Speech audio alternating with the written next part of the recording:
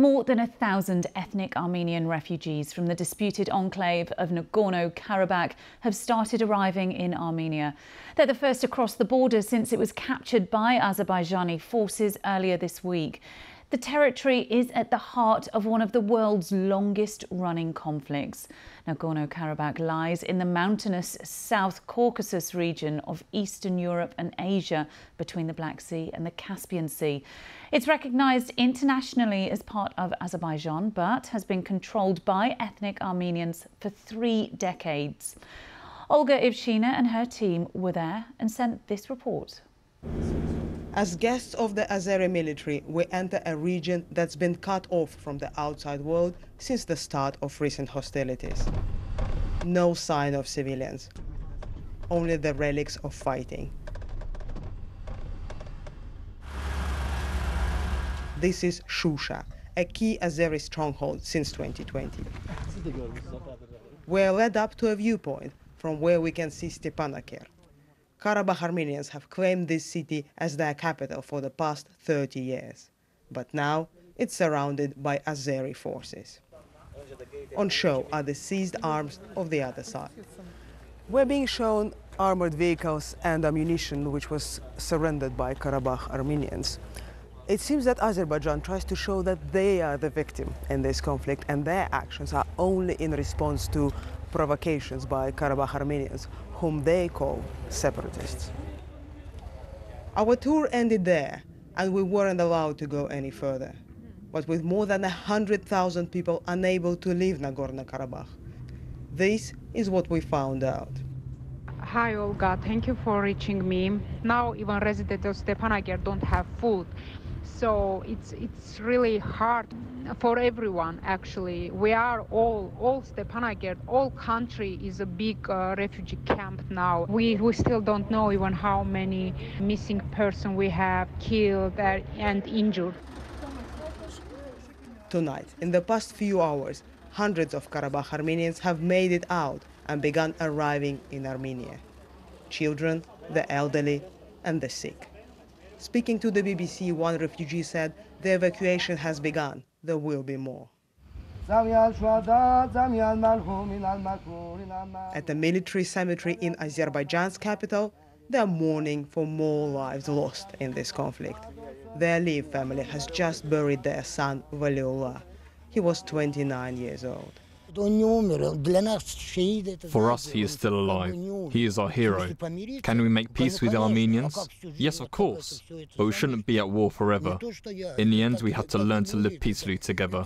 I just wish this war hadn't taken so many lives. While new graves are being dug on both sides, will this ceasefire hold? With so many lives lost, peace seems only possible if both sides are ready to learn from each other's pain. Olga Ivshina, BBC News, Nagorno-Karabakh. Well, let's stick with this and cross live now to our correspondent, Kazra Naji. And Kazra, just talk us through where exactly you are and what is happening where you are. Frankie, we are right in the center of Yerevan. This is the capital of Armenia. And behind me, what you see is a row of police, riot police, some of them, protecting the main government building to my right, which also houses the office of Prime Minister Nikol Pashinyan. There have been demonstrations here every day since last week when the Azerbaijanis took over the control of Karabakh. And these are the demonstrators have been attacking the offices, breaking windows and stuff, trying to get inside in protest against what they see as a feeble response by the government here to what was going on at the time and now in Karabakh. They blame him for doing nothing basically and effectively handing over the control of Karabakh to the Azerbaijanis. They want him to resign. All this is happening at a time when, as you just saw in the previous report, thousands of refugees are heading this way, and it's not quite certain whether here Armenia is ready to receive so many refugees. There are 120,000 people in Karabakh, and according to one of their officials, 99.9% of them want to come out and arrive in Armenia. That's 120,000 people that we are not sure this place is ready to receive. And Kasra, you just mentioned there, the area may not be ready to receive them. Have there been any preparations for this potentially huge influx of people? Well, a few days ago, the Prime Minister said that the government was ready to receive about 40,000 people. But there are no signs of it, and whoever I speak to here, they haven't quite sort of figured out where these people are going to be. Are there going to be camps? Are they going to be housed in hotels or in people's places?